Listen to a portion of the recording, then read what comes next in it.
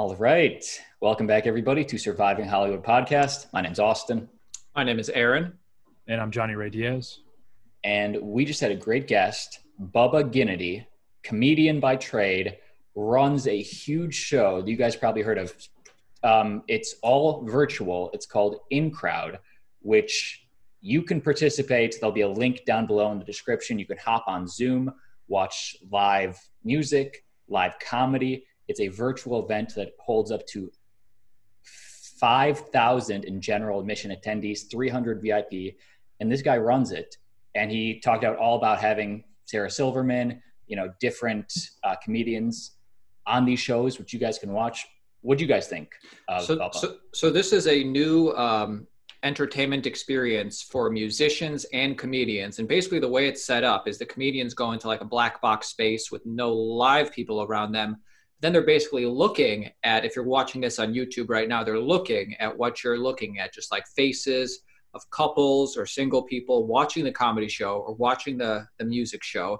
And if it's comedy, they can interact just like it's a normal thing. Seems like a pretty cool idea since everybody wants to get back out there, whether to enjoy a show or to actually perform a show. It was really cool hearing about this thing. Yeah, I think it's a great way to like bring entertainment to your home. Like everyone's still sort of in this semi-lockdown or whatever you want to call it. And now you can actually watch like a live comedian doing something like I think that's pretty cool. And then plus they interact with you. Like the way he explained it in some of the clips that we saw, like, because it has like the person's name on the Zoom wall, you can see like, hey, Dave, like nice background, buddy. You know what I mean? So like, I think it's cool that like in this weird way, even though the audience isn't there, you can still connect with them on a different level because they're like in their house, and how more personal can it be like in your home? So I thought that was pretty cool. And then I thought he had some really good stories about growing up in Boston, kind of, going through the Boston comedy circuit. And he had some funny stories about a DUI, which I can relate to. So yeah, good times, man. I had a lot of fun. This guy seems like a dude that you want to hang out with, Good guy. Grab a beer with or something, right? Yeah. So guys, enjoy the episode, especially if you're a stand-up comedian. Really good episode. I'ma survive. I'ma survive. I'ma survive. I'ma survive. Hollywood.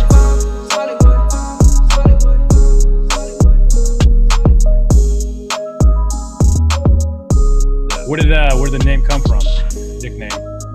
My dad just called me that when I was young, man, and then said it in front of some friends when I was probably like 7 years old, and it never went away. And when I was like 16 years old, I tried to change it. I stumbled into a room, all my friends drunk in Boston. I was like, no more Bubba, like Bubba's dead. Like no chick wants to bang a dude named Bubba, you know what I mean? And then of course, in true Bostonian fashion, they all just like cried laughing on the floor, and I was never called anything else ever again, And so, that's when you became a comedian. So here we are. Yeah, I mean, I had to make the joke last. What about when Forrest Gump came out, man? That wasn't like a big thing. Oh, dude. I mean, all day long, dude. Bubba Gump Shrimp, Forrest Gump. I mean, Bubba Sparks. Yeah, man. You could go down the list, dude. I've heard them all, but it's cool. I mean, Bubba's Bubba. I mean, you got Don't Drop the Soap, Bubba. I mean, there's a million Bubbas, dude. Did you hate it as a 7-year-old kid? I feel like that probably was kind of annoying. I was kind of rocking as a kid, man. Yeah. Just because it was like unique and I stood out. And, it's the funny thing about like living your life by like a nickname, people you just kind of embody this character, and this character gets put on you. And I mean, I'm in my 30s now and I'm still playing that character, as you can see. But, it's like, it's ironic, people would tell stories about Bubba in front of me and I'd be like, that's me. And that's not how that story goes. You know what I mean? But nicknames are interesting. Obviously in the South, I'm sure this isn't a nickname. It's probably people's birth name. But, in the Northeast, if your name's Bubba, it's probably a nickname, Yeah. Right. So go ahead. No, you go. No, I was going to say, so tell us a little bit about, you kind of just touched on it right now, but kind of growing up in Boston, how did you kind of get into comedy? I mean, growing up in Boston, man, I mean, comedy's a way of life. I mean, sarcasm and quick wittiness is how you survive the recess to the Friday night with your friends. You know what I mean? It's like goes all the way, man. And if you're not, the faster and the funnier you are, the quicker you survive and the less fights you get into. You know what I mean? Because, some people rather get punched in the face than get made fun of. You know what I mean? So, being funny in Boston will get you a lot further than most things. And that's kind of how I deflected things. I mean, like all comedians, we're just deflecting and pushing, energy that hurts us into a space that feels good. You know what I mean? And then I learned how to do that at a young age. And, some of my closest friends that have never touched a microphone on stage are the funniest fucking dudes I know, So if you can survive my house at a barbecue on a Sunday, man, there ain't no stage you can't stand on. You know what I mean? Yeah. So I think my whole life was building towards being able to, endure the highs and lows of a live performance. You remember the first set? Yeah, man. You know what's funny, man? My first, I got into this a little bit different than everybody else. Like, I always talked about doing stand-up, and I was like, I was always a funny, crazy dude. Could always tell stories. I mean, a story about me going to 7-Eleven to get a fucking taquito is entertaining. You know what I mean? So when I started, talking about, oh man, I should do fucking stand-up. You know what I mean? Like, my girl at the time worked at a comedy club, and there was like a showcase for like this like comedy writing workshop like class thing that was in there. And most fucking purists right now that are listening to this podcast like, oh, this dude took a fucking comedy class, what a fucking loser. You know what I mean? And that's cool, and we can hash it out in a fucking roast battle if you want. But the reality is like, she saw that thing happen and all the comedians were good, and she knew I had been talking about it, and I just needed a little push to like activate. And she like basically as a Christmas present put me in the fucking comedy class. And I didn't want to go because I'm a purist just like the people I just talked to. And I was like, I'm fucking taking a class to learn how to be funny. You fucking kidding me? You know what I mean? But, like a good boyfriend does, he shows up and does it because that's what she wants. And then it ended up being a great experience, man. And it was nothing like what I thought. No one was teaching me how to fucking tell jokes. No one was making me be corny and funny. They would just, the guy was just, Jerry Katzen was just teaching me how to like dig deep into my life and be able to talk about it in front of people and find the funny and all the pain, man. So when we did the showcase for that class, dude, I was so confident. I invited every dude I knew. And let me tell you something about Boston dudes, man. All those dudes that came, I put like 80 people in the seats myself. And those 80 people that came, I'd say 72 of them came to watch me fail. They all came like, oh, he's going to fucking bomb, dude. Like, we're going to be able to make fun of him for the fucking his whole life off this shit, man. And luckily I didn't bomb, man. I crushed the first time I ever did this thing, man. And I've obviously had bad sets since then. I'm not fucking invincible. But the first time I did stand-up, I was like, oh, dude, this is like – killed it for me, and this is what I want to do. And I've been doing this my whole fucking life. You know what I mean? And now I'm just I can do it in a space where I can get to more people, and I can put my opinion on things and maybe shift someone's perspective about something. And that's really what comedy's all about to me, Yeah. I think that's a lot of like Boston fans too, right? Because then I get the Celtics hat on. Yeah. But I feel like just in sports in general, right? Boston's obviously huge. So man. By the way, you guys swept the Sixers, man. Nice. Oh yeah. We'll see what happens next. I mean, yeah, Toronto's next. So we'll see what happens. I mean, they're talking about forfeiting the whole thing because of the shooting, which more power to them. Oh yeah, that's right. But that's right. I mean, we'll see what happens. The world's a fucking crazy place, and I think the NBA is like fighting against that stuff more than most people. And right, hopefully we still get to play the games and protest it. But if that's the way they want to go, man, I mean, I support it, and we'll take the totally, easy man. W, I guess.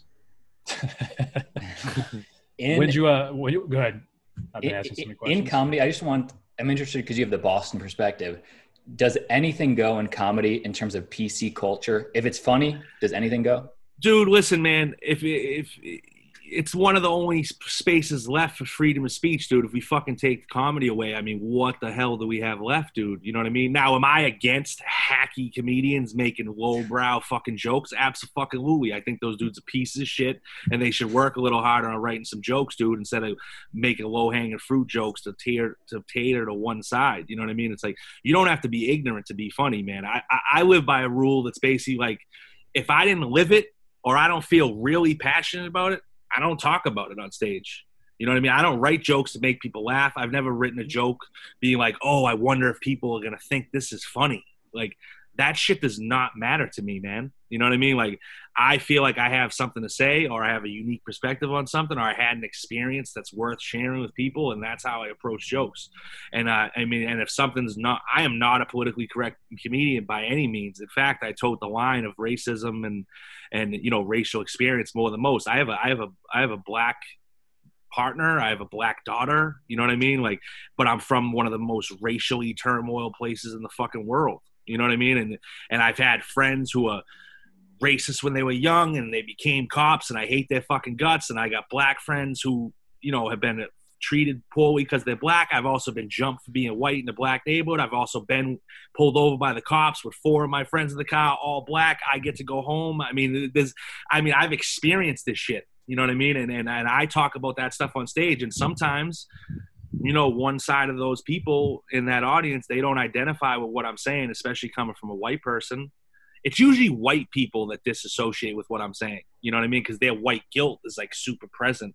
And I'm giving a unique perspective on race relations. And they don't even know that what I'm saying is true. You know what I mean? And I mean, one of my best bits about getting, you know, pulled over while drinking and driving. And, you know, this is a true story. Last time I drank, I've been sober 9 years. Last time I drank, I was driving. I was shit-faced. I got pulled over by the cops. It was actually like a couple blocks from my house. And, you know, I was blacked out, man. And so when they were arresting me, I was like, hey, you know, there's 2 of you guys. You're already taking me to jail. I live right down the street. You guys mind dropping my car off before you take me to jail? And they were like, sure, you've been compliant. I was like, oh, shit, these dudes are really going to do this shit. So the cop gets in the front of my car, starts driving to my house, and I'm following the back of the cruiser, man. And we get to my house. He's like, what's pocket spot yours? I'm like, second one on the right. He pulls in there, he parks it, and I'm sitting in the back of the cruiser, handcuffed, just looking down the driveway, and he's coming down, and the headlights are on him, and he's twirling my keys. And I'm like, man, you don't know white privilege till you have a cop valet your fucking car, brother. You know what I mean? Like, dude, valet my car. That's the fucking whitest shit in the world. You know what I mean? Like, is it okay right there? Is it okay right there? Yeah, we're good. Yeah. That's great, man. Yeah, he was like, oh, you need me to fucking get anything out of the trunk? You know what I mean? Like, it's like, what a joke. That would never happen to my black friends. You know what I mean? But that's like a true story, you know? And you still got in trouble, but you got your car back? I mean, I still went to jail. I ended up, and, you know, this is obviously like going off a fucking tail end, but I ended up going to court, man. And I don't know if you know anything about DUIs. And I got a DUI too, so I get it, man. Okay, if you go there without a lawyer, you know, and you get a public defender because you know you're guilty, you already blew the fucking 1 point whatever, you're 2.0 right. If you're a maniac, you know what I mean? And you know, you get in there and they're like, you got 2 options. They're like, you either pay the fine of X amount of thousands of dollars or you do 100 hours of community service or whatever. Now, what I heard about the community service is that you got to show up at 5:30 in the morning, and you may or may not be one of the people that gets to do the community service. If you do, the hours don't count. And I was like, well, that sounds like a fucking waste of time. So I like looked up the laws online. And I'm like, what's the third option? And the third option is to take the jail time. But no one takes the jail time because everyone's scared of jail, you know? So I walked in there and I looked up some information online, how you only serve 10% in LA County because the jail's so overcrowded. And I got up there, man, on my trial day, and they like, how do you plead? I was like, guilty. And they're like, what do you want? Community service or the fee? And I was like, I'm going to take the jail time. How long was the jail time? I went to Twin Towers downtown for 2 days, which I don't suggest. It's the fucking worst thing. No, I mean, dude, you could die in there in 6 hours, man. The shit I saw there in 2 days is like a movie. Yeah. But, you know, it's like I took the jail time, went to jail that day, and never had it. You know, I saved $3,000. It was basically like if you called me on the phone, like, hey, you want to go to LA County prison for 48 hours for $3,000? Right. Dude, if I had no job, I'd be like, hell fucking yeah, let's do it. Might be the only option. Yeah. You know, so that's what I ended up doing. Well, it's better to go to jail when your name is Bubba, I'd say. Yeah. People stay away from you, man, you know? Right.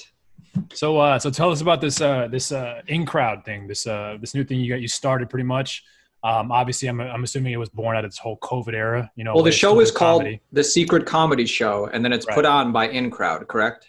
So no, Super Secret Comedy Show is one of the shows that we program on our stage. That's an existing show that was curated by this comedian Hunter Hill, who works with us. And, you know, so he kind of brought the show that he was doing already in clubs before the pandemic and put it on our stage. And then we also do our own show called In Crowd Comedy Live. We also do headlining shows with all types of people. We did Adam Ray last night impersonating Dr. Phil, and he had like Joel McHale and Joey McIntyre on. And, you know, we've had headlining shows with music artists like Tyler Rich, Ally Brooke, and, you know, so we do a bunch of different things. And it was spawned in the pandemic. We were on a bus tour for a stage design that we created for an artist named Chami, and we were in Chicago, and, you know, they said all events were canceled over 1,000 people. And we were getting sent home. We were only 2 weeks into a 7-week bus tour, man. And we were like, okay, like this is what's happening. So we have a warehouse office in LA that has a, you know, rehearsal space. And we were like, we got to get all the gear and cameras we need to be able to create and innovate however we see fit, because we're moving to the streaming and digital age and we got to be ready. So that's what we did, man. We were ahead of the curve, and we were doing music stuff first. We were doing, like, you know, we did a Lesso's performance for Tomorrowland, and, you know, Flash Adamas's Mad Decent 420 party. And then I just, you know, one moment I just kind of had a light bulb go off as a comedian. I was like, dude, what if I took this audience and put it here in this way, and would it work? For the folks at home, paint the picture. How is this different? How is this different from what exactly? Well, from the video I saw, it's that a comedian is on like a black box stage, and it's different because you have like Zoom, you know, people on Zoom calls that they can interact with.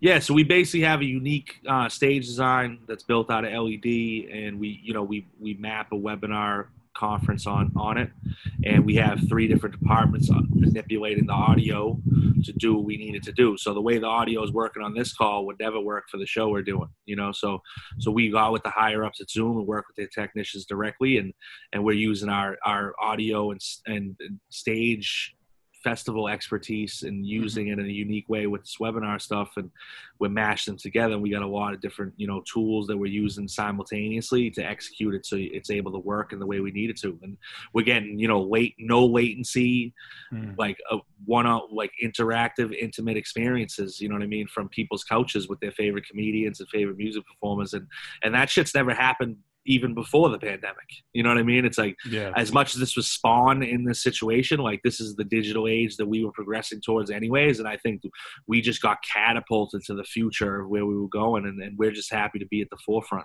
you know? How did, I mean, you kind of touched on it a little bit, but how did logistically, I mean, how long did it take you guys to set this whole thing up? Because it feels like a lot to kind of get going. I mean, we were streaming, you know, just unique production streams for about a month when we had this idea, and then that idea took about 6 weeks to get right.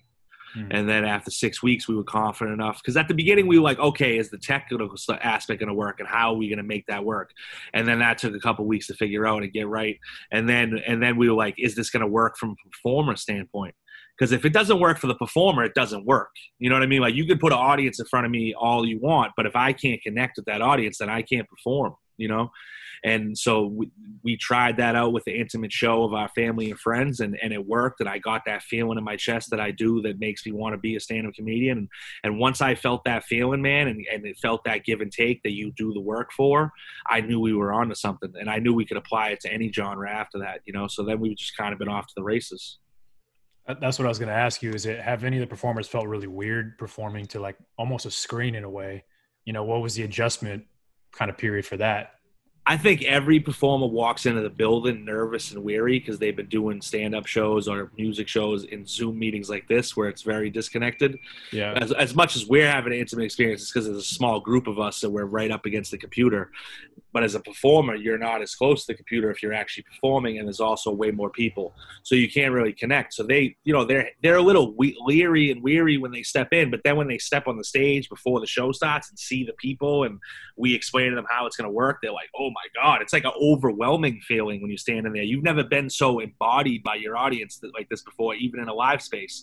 I mean, I've been on every festival and arena and venue stage in the world, and that's no exaggeration. I've been the guy leading the charge in front of 500 people, and I've been the guy leading the charge in front of 100,000 people at Glastonbury. You know what I mean? And that's an ocean of ants, man. You know what I mean? Like upstage, it's intimidating, but you don't catch eye contact with anybody, you know, and here you have 50 to 100 people, their names, their face, what's in their house, like looking at you, like present, like, let's go, buddy, I'm right here. You know what I mean? And you're like, holy shit, you know, like there's no way for you to detach. You know what I mean? So it actually makes for a really intimate experience, and it makes for new ways for your creative mind to like evolve in the moment, and for new inspiration and new ways of making people laugh or playing your music. And it's, you know, as much as people want to call it virtual by definition, which it is technically, I think virtual is a very non-human, very disconnected word. And this is a lot more intimate and a lot more human than people would think.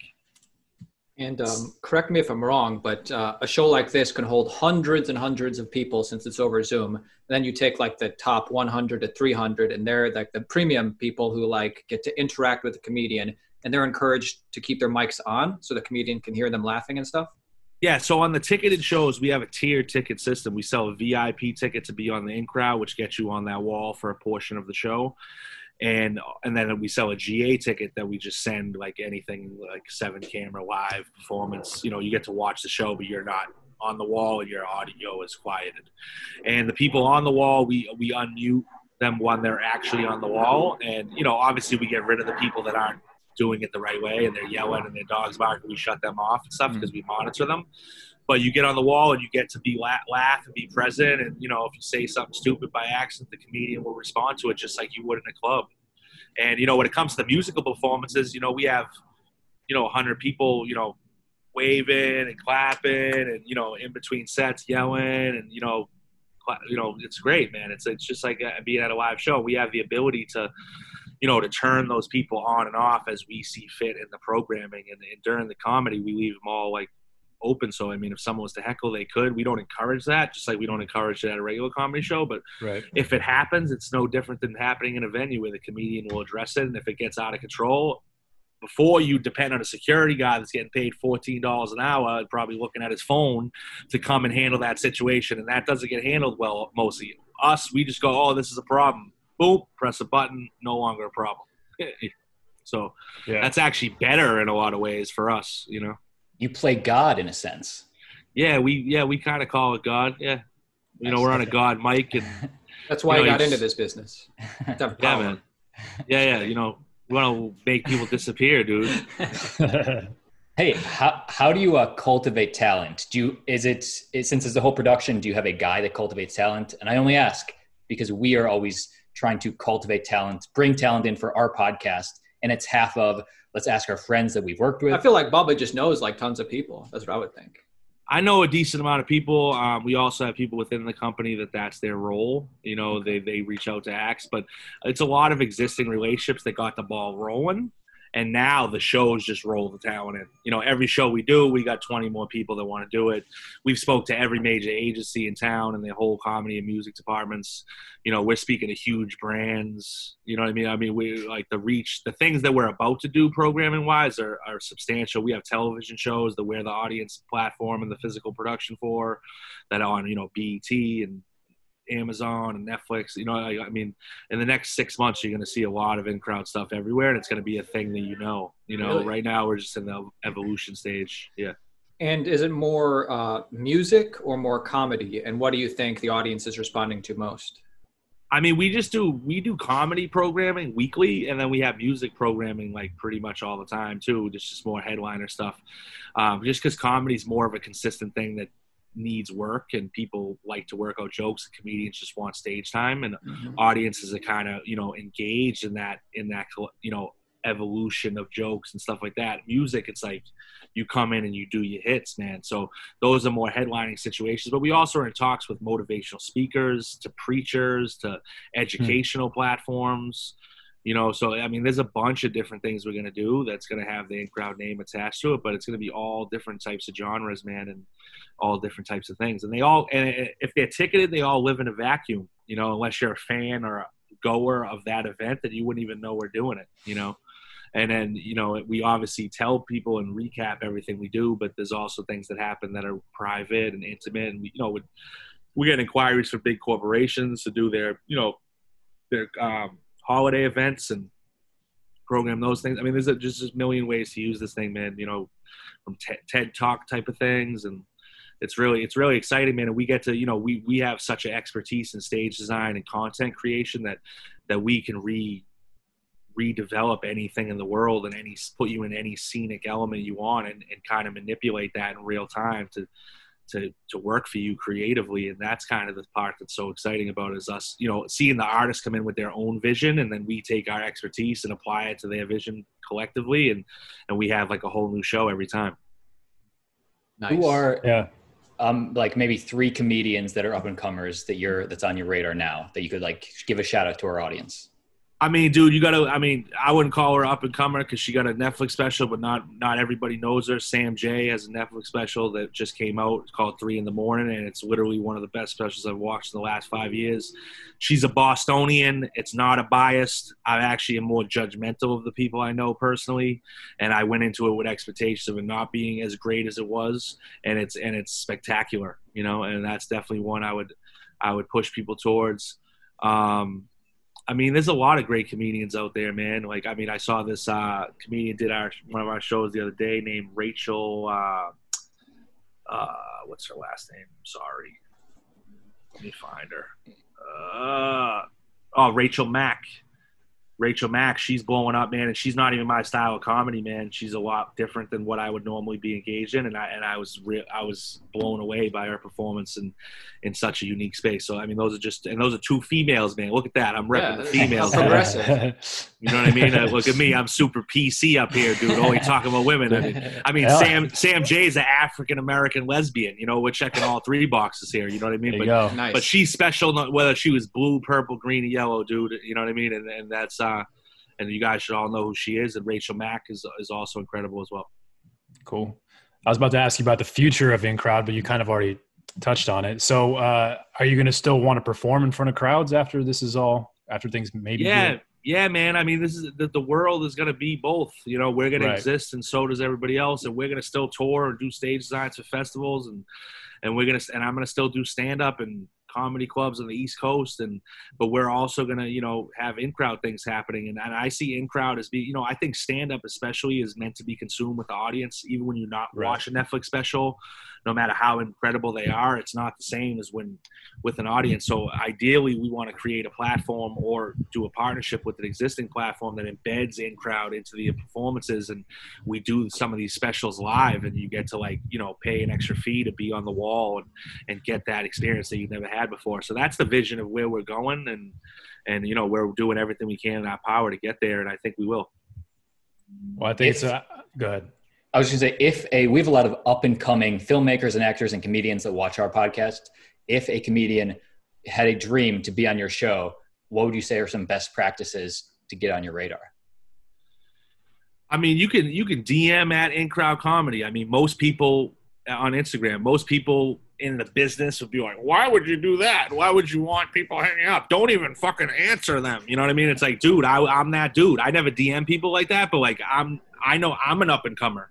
You know what I mean? So who the fuck am I to not look at your tape and see if you're good? And I don't care how many followers you have, man. As much as we're putting big talent on the stage because we have to, and that's how business works. My goal here is to blow it up with the big talent and give the up and comers stage time to have that platform to grow. You know what I mean? And I'll never stop being that person, man. I'm always rooting for the underdog. I'm an underdog myself, and if people are funny and I see their tape and I'm like, dude, they're funny, and I'm already doing that, man. I'm reaching out to people that I think are funny that have no following, and I'm like, let's get them on the stage because they crush. Dope. Yeah. Well, I think it's a great idea, man. Congrats on In Crowd. I think it's going to be. I think you kind of talked about how you could do all different types of events, which I think is a fantastic idea. Will you be a watcher, Johnny? Will you be a viewer? I will be a viewer. Yes, so I'll definitely check out the next. Actually, when is the next show coming up? We have a show tonight, man. I'll send you guys. Oh, perfect, man. I'll send the PR people a link for you guys to watch, man, and you can get it directly. I'd love it. And you guys can watch the show tonight. I'm hosting. We got Maj Jabrani on the show, Joel Kim Booster, Matt Bronger, a bunch of good people, man. Nice, man. Love to definitely check it out. Real quick, I just want to touch on it just for the audience at home too. You also have a podcast too, right? I have a podcast that I just started doing called Talking Shit with Bubba, and cool. I was just ready to talk shit, man. I felt like I just have a lot of time, home to rant, and I have a lot of, Boston people do. And I have a lot of creative juices flowing, man. And and I just decided that it was time. I mean, no offense to you guys, I never thought I would do a podcast. I never really wanted to do one.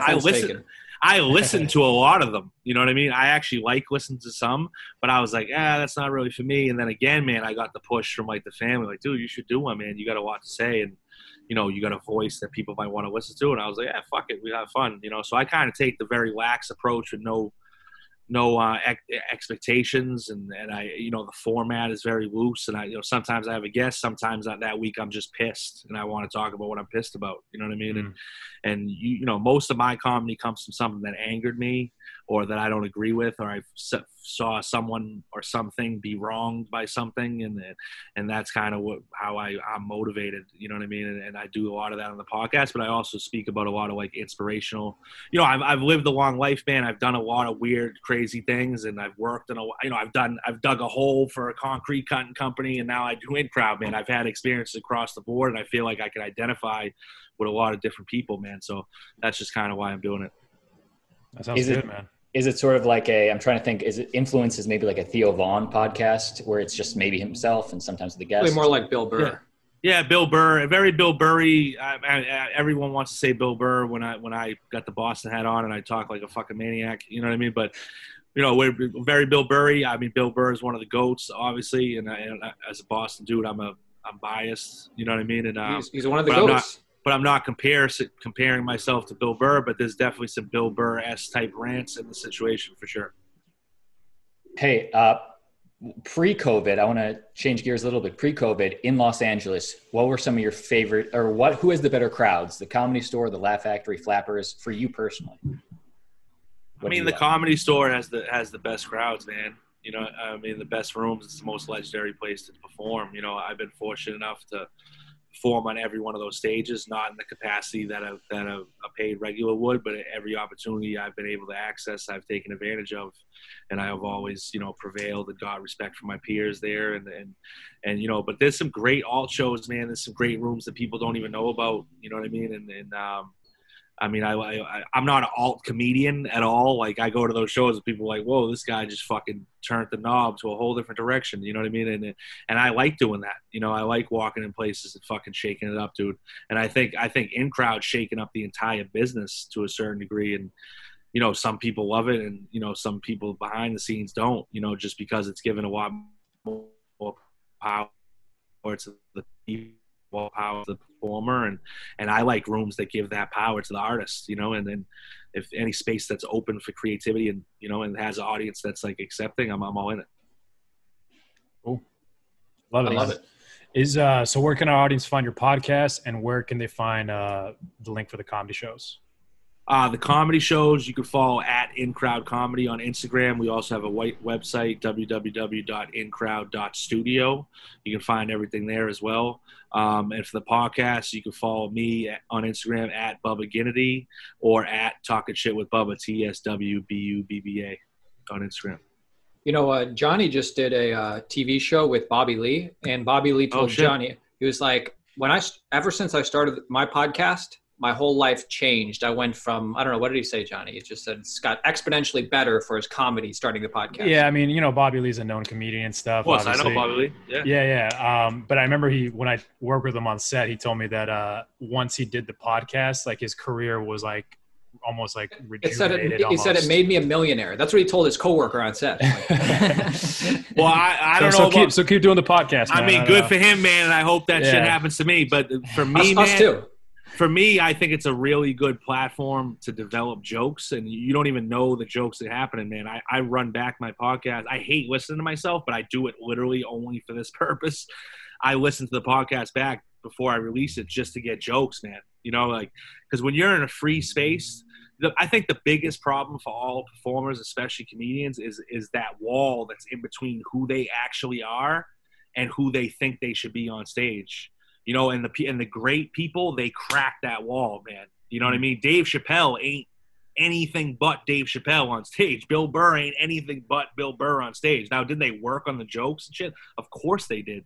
But they're letting themselves live presently on that stage, or they wouldn't be so great. You know what I mean? And I think a podcast is a real safe space to just be who you are and say whatever you want. You know what I mean? And let that stuff come freely. And then you can take that and tailor it for the stage and have all types of new material. So I'm sure Bobby's like eating off both sides of that coin. And that's what it's all about, Yeah. Well, I'm definitely going to check out the podcast, man. And we'll check out the show tonight as well. So if Anderson can send over that link, we'd love to watch it too, man. So Yeah, 100%. I'll send it. We only generate the link about 90 minutes before the show. Cool. So I'll just have them like get in touch with you guys, and then I'll send it to them, or maybe they can connect us directly or something. I don't know. Yeah, totally, man. Well, I appreciate your time, Bob. Bubba. Sorry, man. It's all good, Bubba, Bubba, Flipping all over there. It's something, whatever man. you want, bro. I had too much to drink everything this morning, man. Sorry, dude. I've been called everything in the fucking world, dude. It's all good. But thanks a lot, man. I really appreciate it, and we'll make sure the audience checks that out, man. Yeah, we appreciate it. Thanks for having me, guys. Appreciate Thanks a lot, you, Bubba. Take care.